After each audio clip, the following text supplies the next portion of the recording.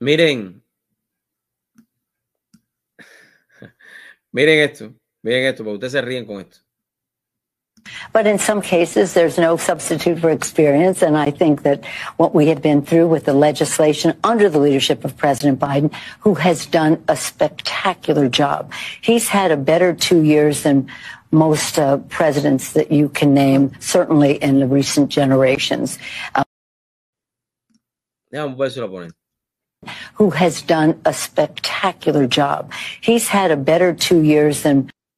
Nancy Pelosi dice en su mente que el presidente Joe Biden ha hecho un espectacular trabajo en todos estos años que lleva de presidencia. Yo le voy a decir a Nancy Pelosi que es verdad lo que ella está diciendo, sí. Él ha hecho un excelente trabajo, número uno, en destruir la economía de los Estados Unidos. Número dos, en crecer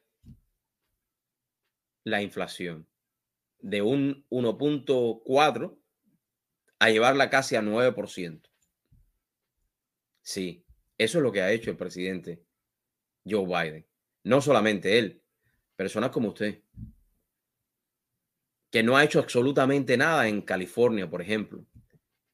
Que hoy por hoy usted mira, California está completamente destruido. Y usted lleva ahí bastante años para poder crear programas que de verdad ayuden a los ciudadanos del distrito al cual usted representa. Pero usted está enfocada en otra cosa, como mismo está enfocado Joe Biden, lo ha hecho por todos los años. Y el país está en una crisis migratoria y no lo quieren aceptar.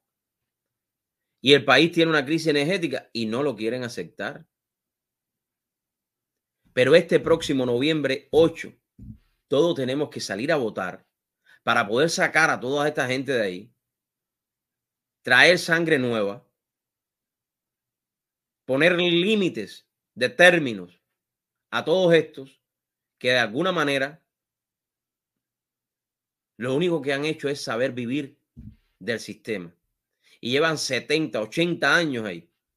Y ahí están, diciéndole en una entrevista a los norteamericanos de que Joe Biden ha hecho un excelente trabajo.